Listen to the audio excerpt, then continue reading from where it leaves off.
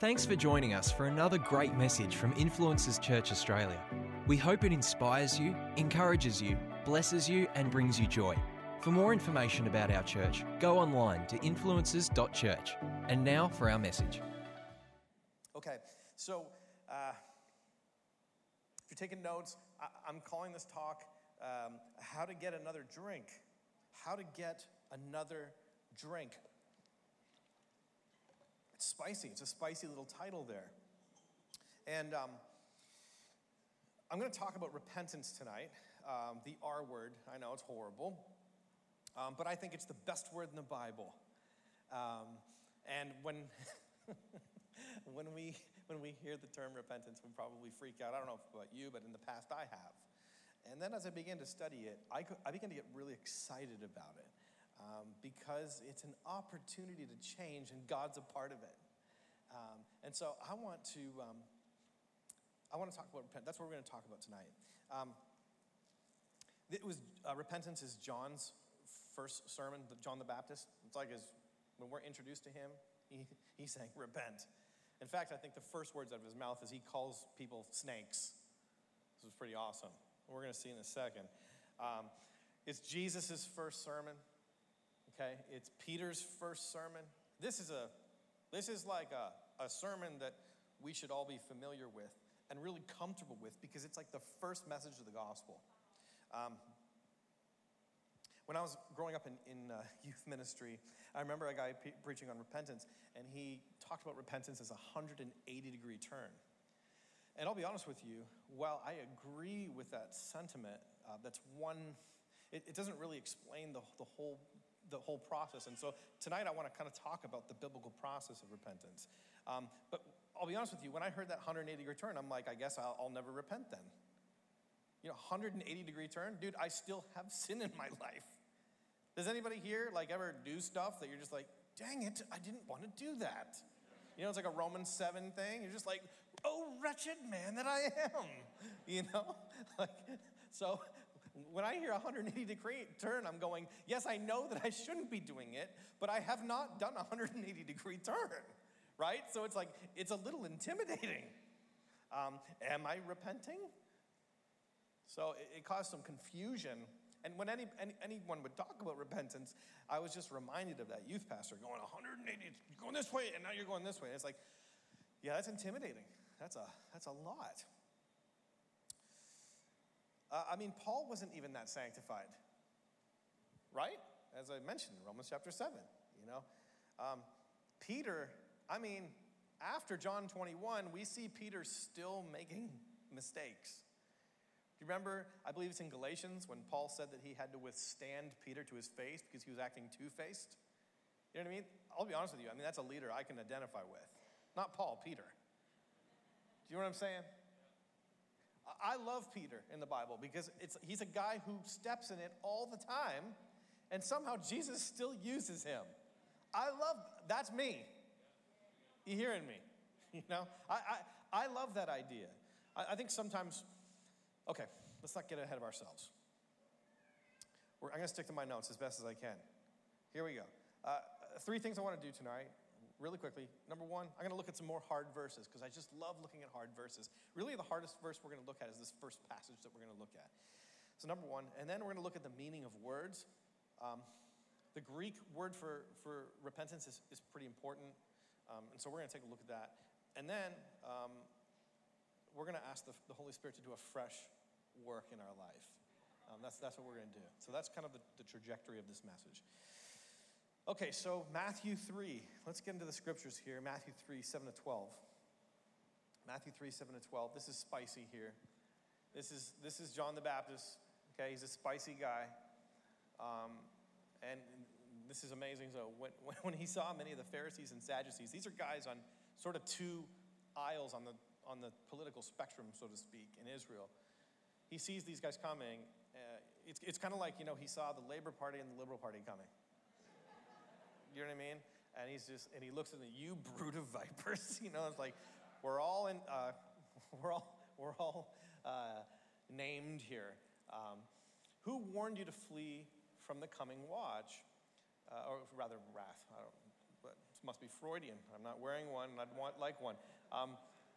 Produce fruit in keeping with repentance, or other versions say bear fruit in keeping with repentance. The word that we'll see continually throughout the New Testament for repentance is the Greek word metanoeo. It's used in different forms, but metanoeo literally means a change of mind. That's what it means in Greek. A change of mind. Okay? When you look through all of the Greek manuscripts, the extra-canonical literature, Greek literature, that's how it's used. It's a change of mind. Now, obviously, the scriptures, add some more meaning to that word. But when Paul's employing that word, and this is the main word that's used for repentance, metanoeo, it means a change of mind. Let's keep going here. Okay, so let's just rewind and take a look at the previous slide that we had there in verse 8. I just want to show you something here. Produce fruit in keeping with repentance. As in, have you had a change of mind? Because that's where repentance begins. Right? And if we think about it here, like the beginning of repentance, you know how like the fear of the Lord is the beginning of wisdom? Like that's the thing that kicks it off. It's the very beginning. If you get that, it all just flows from that. Right? The fear of the Lord is what? God consciousness. So when you're conscious that there's a God and he has a moral order, he has some opinions on how the world should run, and he's revealed himself in Scripture, that will begin to inform some of the decisions that you make. That's how wisdom works. Right? Wisdom is the application of knowledge. So when you have that knowledge of God, then all of a sudden you have that fear of him, and that awe and that wonder, all of a sudden your life begins to change, right? So it's the same way with repentance. Repentance, like the whole mission of repentance is to get you to agree with God. It's a change of mind. You hear me? You hearing me? Metanoeo, a change of mind. Ultimately, what is that? Agreeing with God. Agreeing with God. God, I agree with you about this situation in my life. God, I've looked in your word and I realized that you have an opinion about some of these things, and I agree with you. Lord, I'm going to humble myself because your ways are higher than my ways, and your thoughts are higher than my thoughts. And I'm going to admit that, God, I don't know everything. I'm not the creator of the universe. God, you're the designer. You designed this whole thing. You know how this whole thing works. God, I don't know me. You know me. Hello. God, I'm going to trust that you are the creator. You have all wisdom. And as I'm confronted by your word, I'm going to agree with you. That's repentance. That's metanoeo. I'm changing my mind. I thought that I knew it was good for me, but I don't. You know what's good for me. You hear me? I thought that this would fulfill me, but it doesn't. It leaves me empty and dry. God, I agree with you. There's this part of me, there's parts of me that they've become my identity. And God, I'm surrendering that. And I'm going to agree with you. Repentance begins and it flows from agreeing with God. And so John is saying, hey, you snakes. Side note, I love the snakes that y'all eat. Is it natural confectionery? I'm like, my God, those are good. That is a heavenly blessing. Okay, let's get back to this sermon. Okay. put that thing back up. There you are. You just leave that up there. Come on, work with me here, honey. Okay. I don't know the gender of whoever's doing that, but honey sounded more fun. Produce fruit in keeping with repentance, as in, okay, you've right, so you agree with God. Now, if you do agree with him, it's going to begin to manifest. It's going to begin to show. You hearing me? Okay, let's keep going. Let's keep going. Next slide. There it is. And do not think you can say to yourselves, we have Abraham as our father. As in, like, you don't have an ethnic advantage here. Nobody has an in, right? Like, we're all just, the heart is laid bare before him to whom we must give account, right? I tell you that out of these stones, God can raise up children for Abraham. The axe is already at the root of the trees. And every tree that does not produce good fruit will be cut down and thrown into the fire. That's spicy.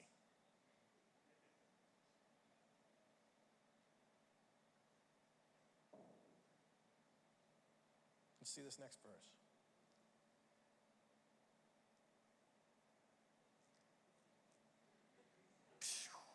There it is. It's just, I have some power. It's pretty awesome. I baptize you with water for repentance, right? To come in agreement with God.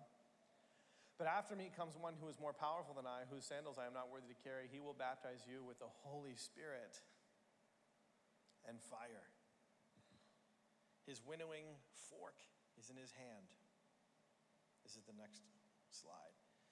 And he will clear his threshing floor, gathering his wheat into the barn and burning up the chaff with unquenchable fire. Man, there's that fire thing again, right? I've heard people exegete passage in John, the vine and the branches, and all, the branches that don't bear fruit. I've heard people say the Father doesn't cut away, he lifts up, and I'm going, man, contextually that doesn't make sense. It doesn't work if you read the whole passage. Right? Why is repentance important? Because there's the eternity on the line here. I know that talking about hell is like the ultimate bummer ever. Right? It's like oh, thank you. Wow, I'm glad I came to church on Sunday night. You know what I mean? Thank you for that. But it's a reality. Jesus talked about it all the time. It's in the scriptures. God does not delight in the death of the wicked. God doesn't want to send people to hell. Right? He's willing that none should perish. But this is what's on the line with repentance. What happens if I don't agree with God? There are eternal consequences. There's some important things that we need to agree with God on, like who is Jesus, right? Okay, let's keep moving. Repentance is a change of mind. This is Amos 3:3, and it's a really short scripture verse, and it's just so obvious. But do two walk together unless they have agreed to do so? You can't have a relationship here if you're not in agreement with God. I want a relationship. It's a relationship with God. Absolutely, bro. I'm all about relationships. Agree with God. That's how that works. I have a relationship. It's grace. Absolutely, it is grace. The fact that God would even reveal himself to you, that's grace. The fact that God would give you a path to him, that's grace.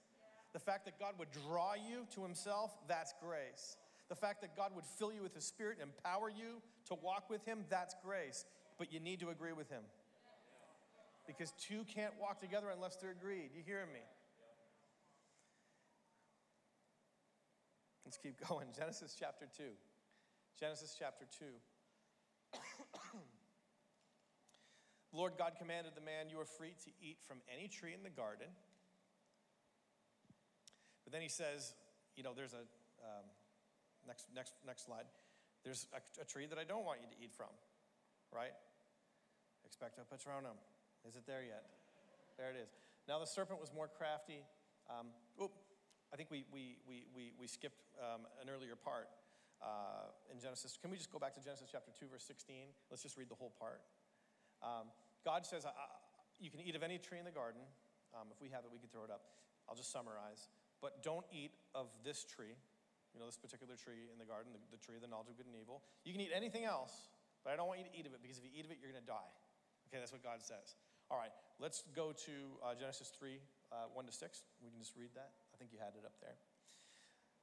Now the serpent was more crafty than any of the wild animals the Lord God had made, and he said to the woman, did God really say you must not eat from any tree of the garden? So what I want to show you here is that the devil,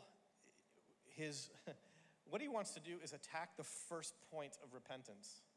Okay, so he's going to attack the word of God, right? Because faith comes by hearing, and hearing by the word of Christ. So you hear the gospel, you read scripture, you have the revelation of God, and then you have a chance to agree with God or not. So the devil is going to attack that first point of contact, which is the word of God. Okay, so this is his strategy. It's like his first strategy, and I'm going to show you in a second. It's a strategy that he repeats. Okay, so the first strategy is he questions the word. Okay, you must not eat from any, did God really say? Right? And the woman said to the serpent, we may eat fruit from the trees in the garden. Next bit here. But God did say, you must not eat fruit from the tree that is in the middle of the garden, and you must not touch it. God never said that. If you look back in Genesis 2:16, Eve here is adding to the word. Let's keep going. Let's keep reading in Genesis 3. Okay. You must not eat fruit from the tree that is in the middle of the garden. You must not touch it, or you will die. You will not certainly die, the serpent said to the woman. Okay, so now he's added to the word. He's questioned the word. She's added to the word. Now he's beginning to twist the word, right? The serpent says, you will not certainly die. Well, that's a twist, right? He's obviously a horrible theologian because he has fatter fish to fry here, right? To be deceitful. For God knows that when you eat from it, your eyes will be opened and you will be like, oh, this is just a flat out lie, right? And then we see, let's continue here.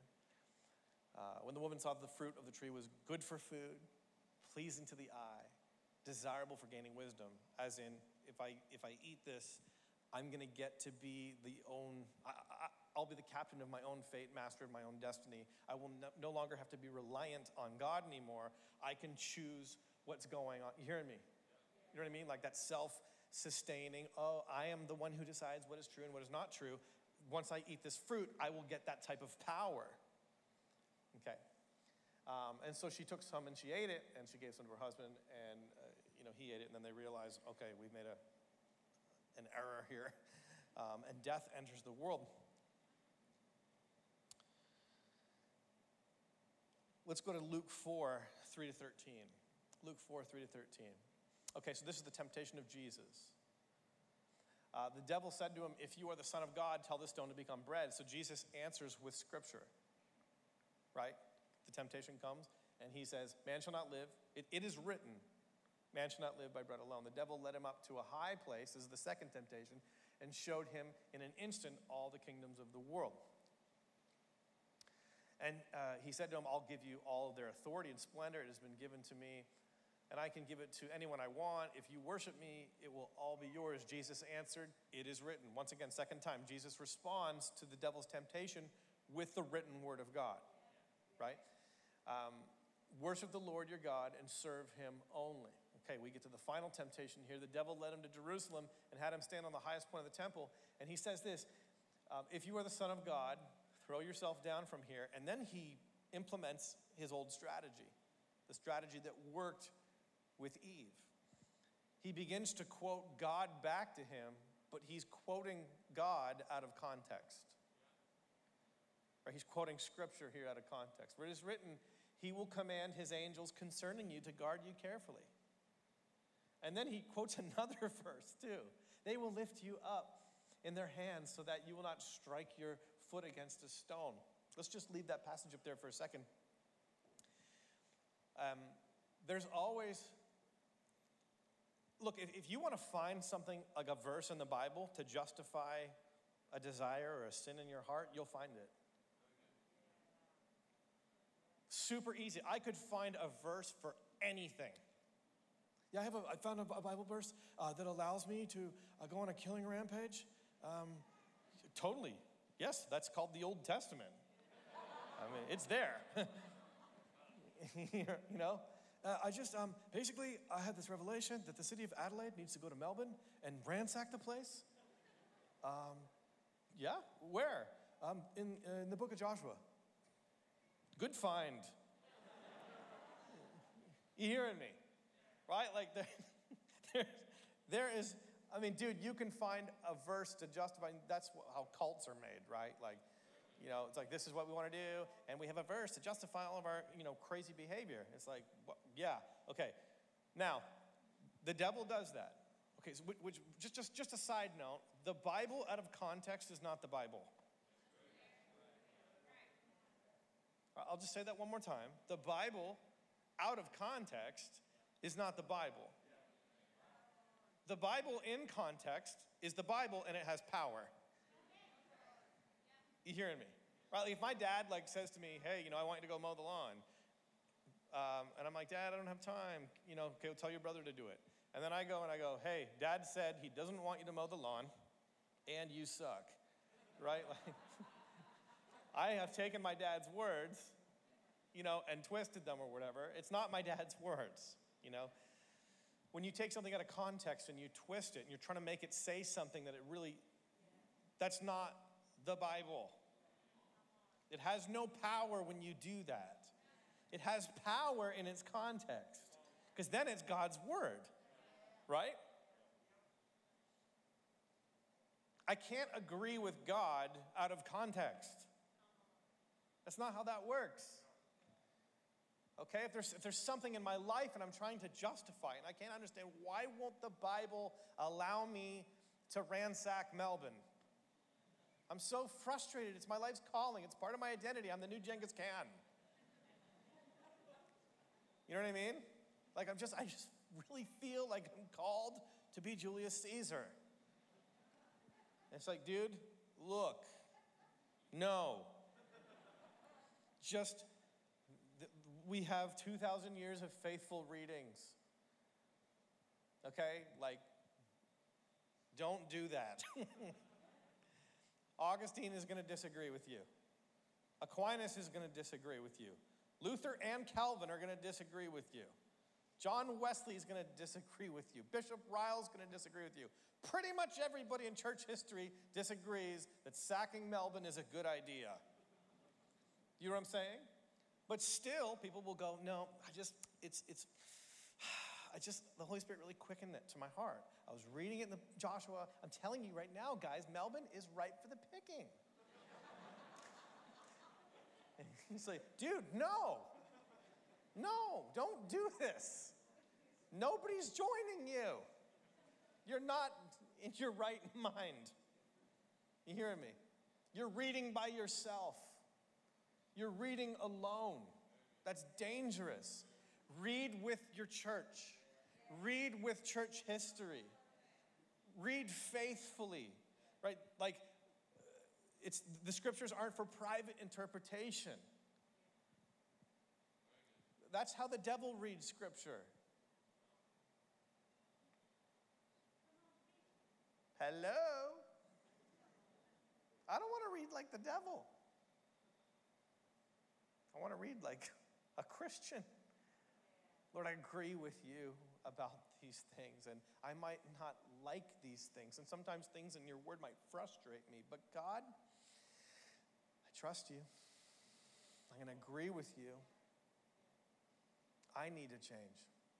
There's no shadow of turning in you. You don't change. Yesterday, today, forever, you're the same. And the Bible is the Bible is the Bible. And there's faithful ways to read it, and there's unfaithful ways to read it. Study to show yourself approved, a workman who's not ashamed of his work, rightly dividing the word of truth. There's a way to rightly divide. There's a way to not divide rightly. You hearing me? It's a carpentry term that Paul uses there in Timothy. You're not making a right cut. Jesus answered, and how does Jesus answer? When the devil speaks out of context, he answers with the word again in context. It is said, do not put the Lord your God to the test. When the devil had finished all this tempting, he left him until another opportune time.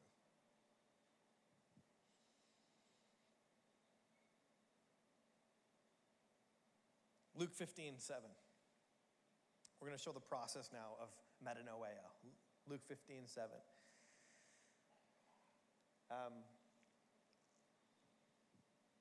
I tell you that in the same way, there will be more rejoicing in heaven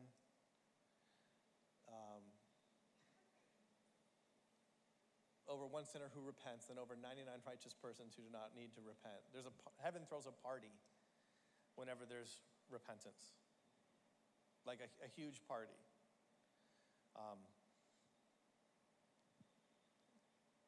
One day there's angels that you're gonna meet in heaven, and this is extra canonical. Okay, this is in my imagination, but just go with me for a second here. You're going to meet some angels that were in Adelaide. Their job was overseeing Adelaide.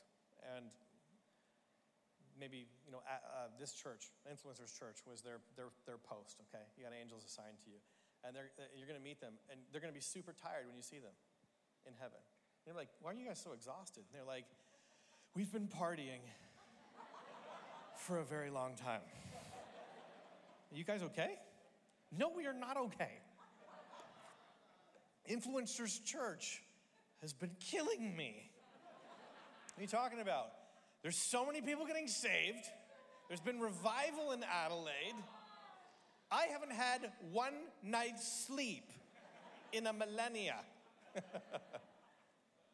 Heaven throws a party when sinners repent. But I also believe that heaven throws a party when Christians practice repentance as well. There's this passage in Luke. I don't have it up here, but do you remember when the prodigal son came to his senses, and he was in the pig barn, or in the pig pen or whatever, and he's hanging out, and the scriptures say that he came to his senses, and he's like, "What am I doing eating pig food? This is insanity. My dad's house is dope, and there's lots of food, and I could just be one of his servants. This is ridiculous." And so he goes home. I love how the scriptures say that he came to his senses. Metanoeo is coming to your senses. That's what it is. It's rational to agree with God. It is irrational to disagree with your maker. It's a coming to your senses. And I think that when you come to your senses, Thomas Aquinas said that the soul was the seat of ration in a human being. Like, ration reflects the Godhead. When we're reasonable, and when we're reasonable beings, it's a God attribute. Like, it's like we become less human when we're irrational. We become more human when we're rational. Like, we're right, because human's not a bad idea. Human is a good idea. It's a God idea. And to be fully human is to be like God. And so when you recover your senses and you begin to go, you know what?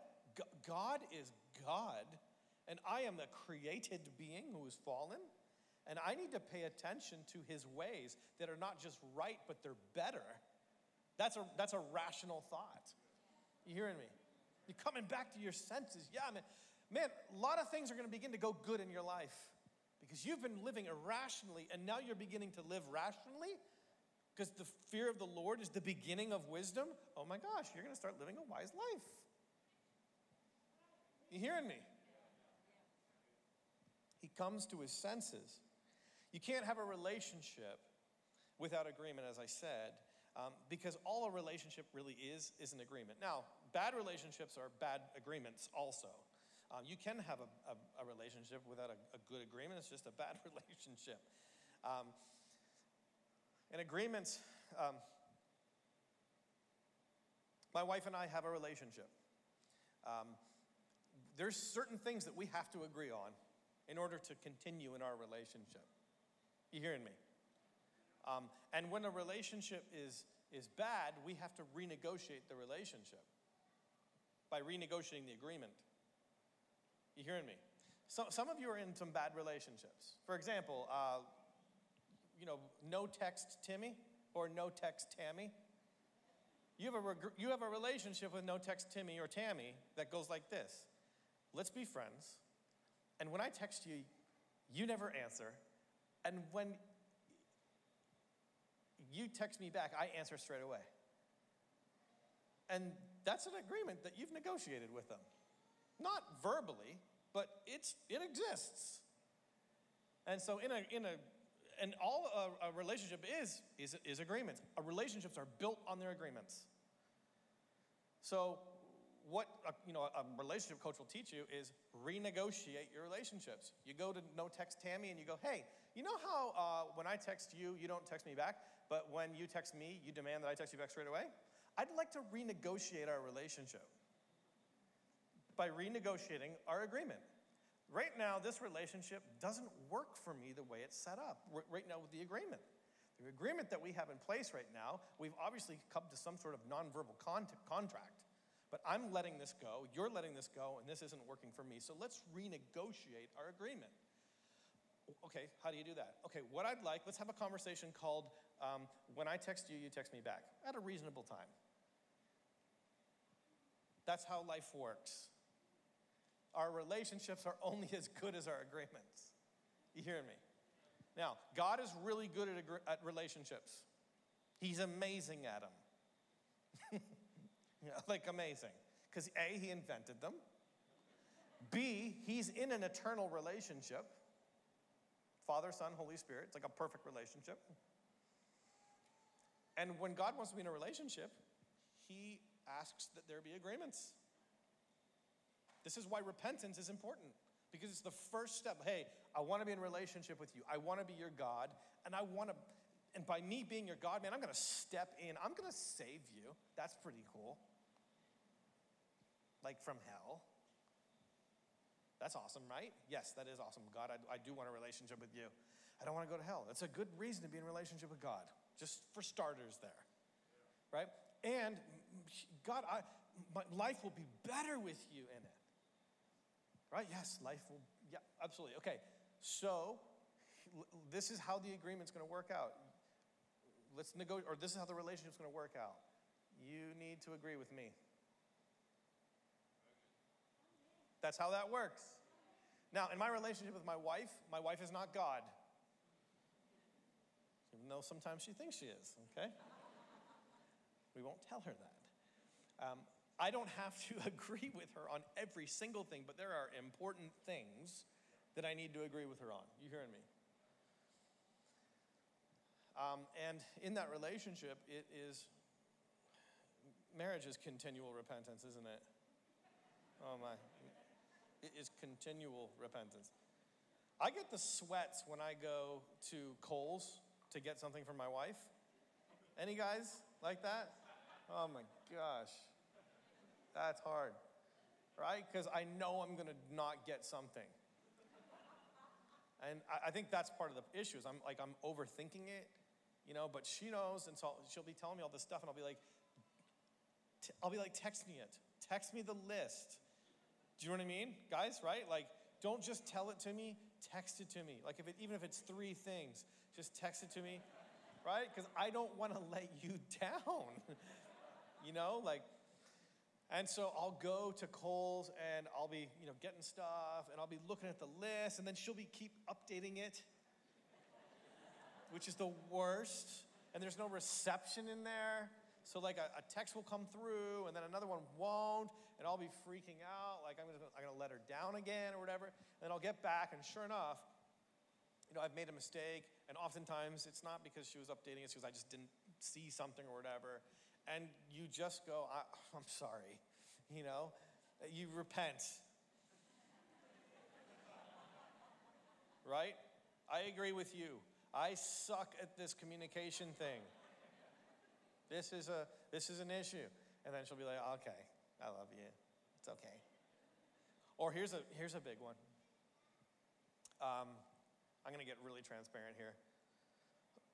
God help me.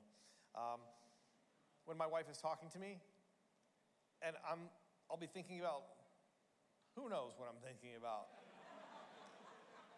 You know what I mean? But whatever it is, I'm all in it. You know what I mean? Like, I wonder what the interest rates are today.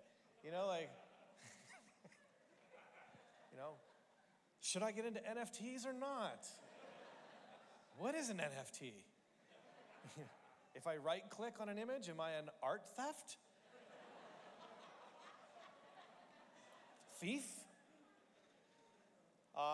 Anyway, so, I'll be thinking about whatever. And my wife will be talking to me about something, and she's a detailed person. I am detailed about things that I'm interested in. She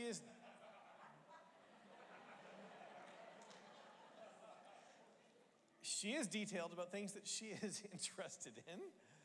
There are no uninteresting topics, just uninterested people. And so, she'll be going off about, my wife is like super into like art house flicks. I don't like movies that don't have explosions in them. You know what I mean? So she'll be going off about like some pre-code movie, oh yeah, it's from 1932. And I'm like, wow, sounds horrible. Was Michael Bay alive then? I'm not watching it. And she'll be, da-da-da-da-da, and this is their first movie, and Ingrid Bergman, and it's Grace Kelly, and like, going off, and just details and IMDb, and da-da-da-da-da, and I will just, but then I was looking at her, but I wasn't hearing the words, and then she'll be like, what did I just say? Oh, God. I hate it when she does that. Because she's got me. And even if I was listening, I never get it right anyways. What did I just say about James Stewart? I'm like, oh. Winchester 73 was his favorite movie? No, I don't, I never get it right. And she'll go, Nate, were you actually listening? And I'll have to be honest. I lost you, about 20 yards back that way.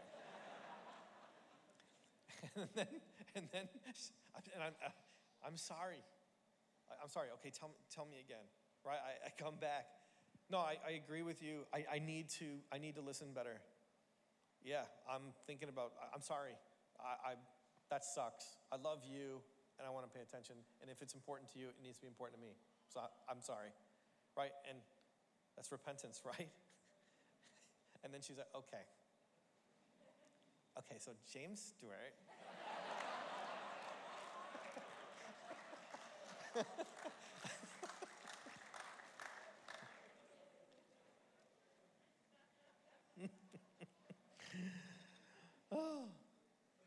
We renegotiate the relationship. Hey, I need you to agree with me that when I'm talking, you listen to me and show interest. You're right. I agree with you. That's important. Right? Nate, I need to renegotiate our agreement. We have an agreement right now where when I talk about James Stewart, you dial out. I'm sorry. I'm back. And I agree with you. And I want a relationship to be a relationship where we agree and we have agreements. And that's a good rule. Because when I'm talking about theology, I want you to listen too. Right? And she does. I agree with God, and I am agreeing with God. In theology, we say this about salvation. I was saved, I'm being saved, and I will be saved. Right? I was saved. I heard the gospel. I responded to it. God saved me. Also, I'm being saved. I'm continually believing. I'm continuing my agreement with God. Lord, okay, God, I agree with you, but when I get to the next scripture that I don't like, I'm going to agree with you again. And God, when I make a mistake, I'm going to agree with you in your word. Lord, I made an error. I made a mistake. Your word is true. I'm the one that's made the mistake. You hear me? That's repentance. Repentance isn't like a one thing. Okay, I repent. I agree with. It's impossible to agree with God on everything when you repent for the first time. You hearing me? It's a continued walking repentance. You hearing me? Right? Agreement is ongoing. Incarnation is also ongoing. See, the word has to become flesh in me. Right? God wants the word to become flesh. He doesn't just want, okay, yeah, I agree with you. He's going, okay, I want you to bear fruits too. Nathan, I want you to walk towards me. We're walking. Salvation is less a line that you cross over, and it's more a direction that you're headed in. You hearing me? Christians repent every day. Every day, God, that attitude that I have towards that pastor or that person, God, that's wrong. Because this is what your word says. And when I read your word, it wounds me and it hurts. And I'm the one that's out of order. And I receive that spiritual chiropractic adjustment in Jesus' name right now. Lord, adjust my heart. Right? And then the next day you wake up, God, that pastor's still bothering me. I am still failing the test. God, I agree with you. That attitude is wrong. My posture is wrong. Forgive me of it. Lord, I pray for them right now. God, would you just strengthen them? You hear me? It's continual repentance, continual walking. I agreed with God, and I am agreeing with God. Proverbs 24:16. This is super easy. The righteous fall 7 times, and they rise again. That's a great verse on repentance right there. You know, what makes him righteous isn't that he never falls. It's that they're in continual agreement about their situation. Yeah, God, I made a mistake again. It's a mistake. It's sin. I'm not a victim. I rebelled willfully. I chose, God, to disagree with you and to disobey you. And God, I ask you to forgive me. I need your grace. I need your forgiveness. I need your mercy right now, Lord. God, I've sinned again. I sinned again, God. And I'm back here. And God, I'm asking you that your Holy Spirit would strengthen me, continue your conviction in my life. God, I agree with you. You hearing me? God, I'm back on my feet again, and I'm walking in your direction. That's repentance. As long as we're agreeing with God and getting up, we're repenting. When we begin to disagree with God and we stop getting up, we've stopped repenting. And we begin to become unrepentant. And what Jesus is calling us to is to stay repentant. Now, this is the relationship that I want with you. A relationship that I want with you is where you're in agreement with me. God can handle our imperfection. He just wants us to continue to agree and to get up. That's repentance. Philippians 3, 20-21. I got 2 verses left and we're done. Philippians 3, 20-21. Our citizenship is in heaven, and we eagerly await a Savior from there, the Lord Jesus Christ, who by the power that enables him to bring everything under his control will transform our lowly bodies so that they will be like his glorious body. One day, I'll be totally repentant. One day, I'll be delivered from this body of death. Right? As in, like, I will be meticulously repentant. Or materially repentant. As in, I'm agreeing with God, I'm agreeing with you right now, but I'm not forensically righteous. I'm practicing my sanctification. I'm working out my salvation in fear and trembling. But I'm still in the body of death. Right? I'm a living sacrifice. And the problem with a living sacrifice is it keeps on getting off the altar.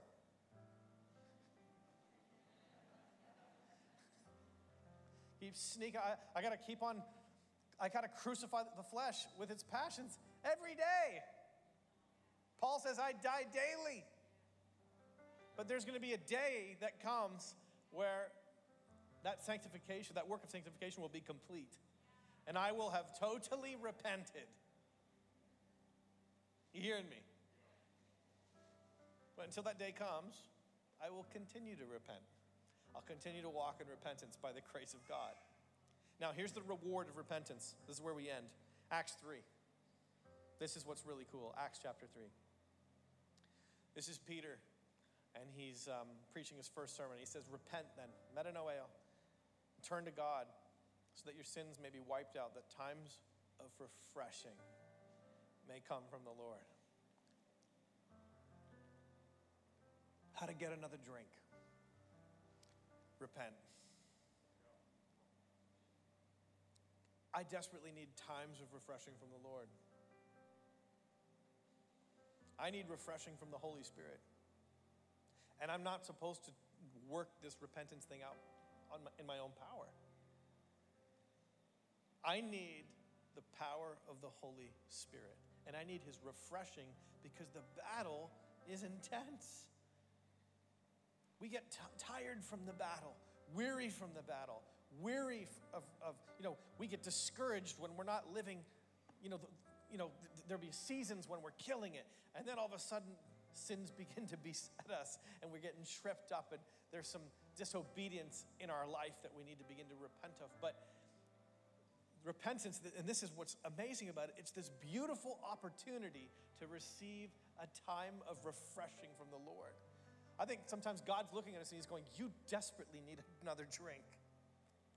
You are parched, my friend. I want to help. But when you sin, you withdraw. When you sin, you think it's all on yourself. No, I can help. I can help with this. You need some refreshing from my Holy Spirit. This is for the Christian in those moments of, even in those heart checks, that times of refreshing come from the Holy Spirit as we repent. I just want to encourage some of you tonight. You're thinking that you would love to live for God, and there's obvious besetting sins in your life, and you're going, I could never, I feel, Nate, I feel like I could never overcome these sins. I could never overcome them. I feel so bound, and I feel so discouraged, and I've been battling depression. Friend, I'm here to tell you tonight that as you agree with God, times of refreshing will come from the Holy Spirit. Your strength will be on the way. You don't need to fight in your own strength and your own power. No, the Holy Spirit is here, and he wants to impart strength to you, and he wants you to know that every time you agree with the Lord, that agreement, and you just go, Holy Spirit, I am wrong. I know that you're right. I need your refreshing. When you do that, the Spirit of God will begin to fill your heart in a fresh way, like a baptism, like the baptism that John talked about. Like, how is Jesus going to baptize us? With the Holy Spirit and fire. Some of y'all need a fresh baptism in the Holy Spirit. You need a fresh work of the Spirit of God. Where you're dry, and you need God to just show up. You need a time of refreshing, a time of spiritual renewal and refreshing. Reform is a return to the Bible. Revival is a return to the Holy Spirit. You can have times of refreshing from the Holy Spirit. The Holy Spirit says, agree with me. Agree with me. I pray this sermon has blessed you, encouraged you, and inspired you. We may never have met. I may not know you, but God knows you. And I want to tell you today, God loves you. That even before you knew about him, he loved you. And he has a plan and a purpose for your life. So many of us do life on our own, trying to lead our life in a way that finds answers and finds the peace and finds the joy we're looking for, but we come up short. But God knew that you needed rescuing, that you needed saving, that you needed his love. So he sent his son Jesus to come and pay the price for our mistakes. He lived a perfect life, but knowing we couldn't, he said, I will take their place. So he died and rose again so that his death could pay the penalty for my mistakes and my past, and his life could make a way so that I could have life. I believe that when you believe in what Jesus did, and when you invite him to be Lord of your life, you can experience forgiveness, peace, hope, joy, purpose, and life like you've never known before. It's not about what we've done or who we're not. It's about that we have a God who's good, who can turn things for good, and loves you. He's a father, he's a friend, and you can invite him into your life today by simply saying this prayer after me. I'm going to say this prayer, and wherever you are, wherever you're watching around the world, pray this prayer with me. Maybe you once knew God and you walked away. You know what? Maybe he's getting your attention today to say, come back into relationship with me. Maybe you've known religion, but never a real genuine relationship with God. Why don't you say this prayer too? And I believe this can be the beginning of a great new day. Let's pray. Dear God, thank you for loving me and giving your life for me. I pray you forgive me for my past and you walk with me into my tomorrow. Let me know your grace, your forgiveness, your peace, your purpose, your joy, and your hope into my life. I ask you to lead me and guide me from this day forward. Be Lord of who I am. In Jesus' name, amen. I'm so glad you prayed that prayer today. I believe that as you did, the peace, the grace, and the love of God comes into your life. You know what? The past is real, but it doesn't have to dictate your future. Let the love, the grace, and the Word of God go with you from this day forward, and I believe the best days are ahead for you. If you prayed this prayer or you want to know more, maybe you're on the journey, why don't you flick us an email so we can send you some material about following Jesus. We can maybe connect you with a local church near you that you can do life with, get good people around you, and we would love to pray with you. I'm so glad you prayed that prayer. I'm so glad you're on the journey of following Jesus. I'm so glad you listened today. God bless.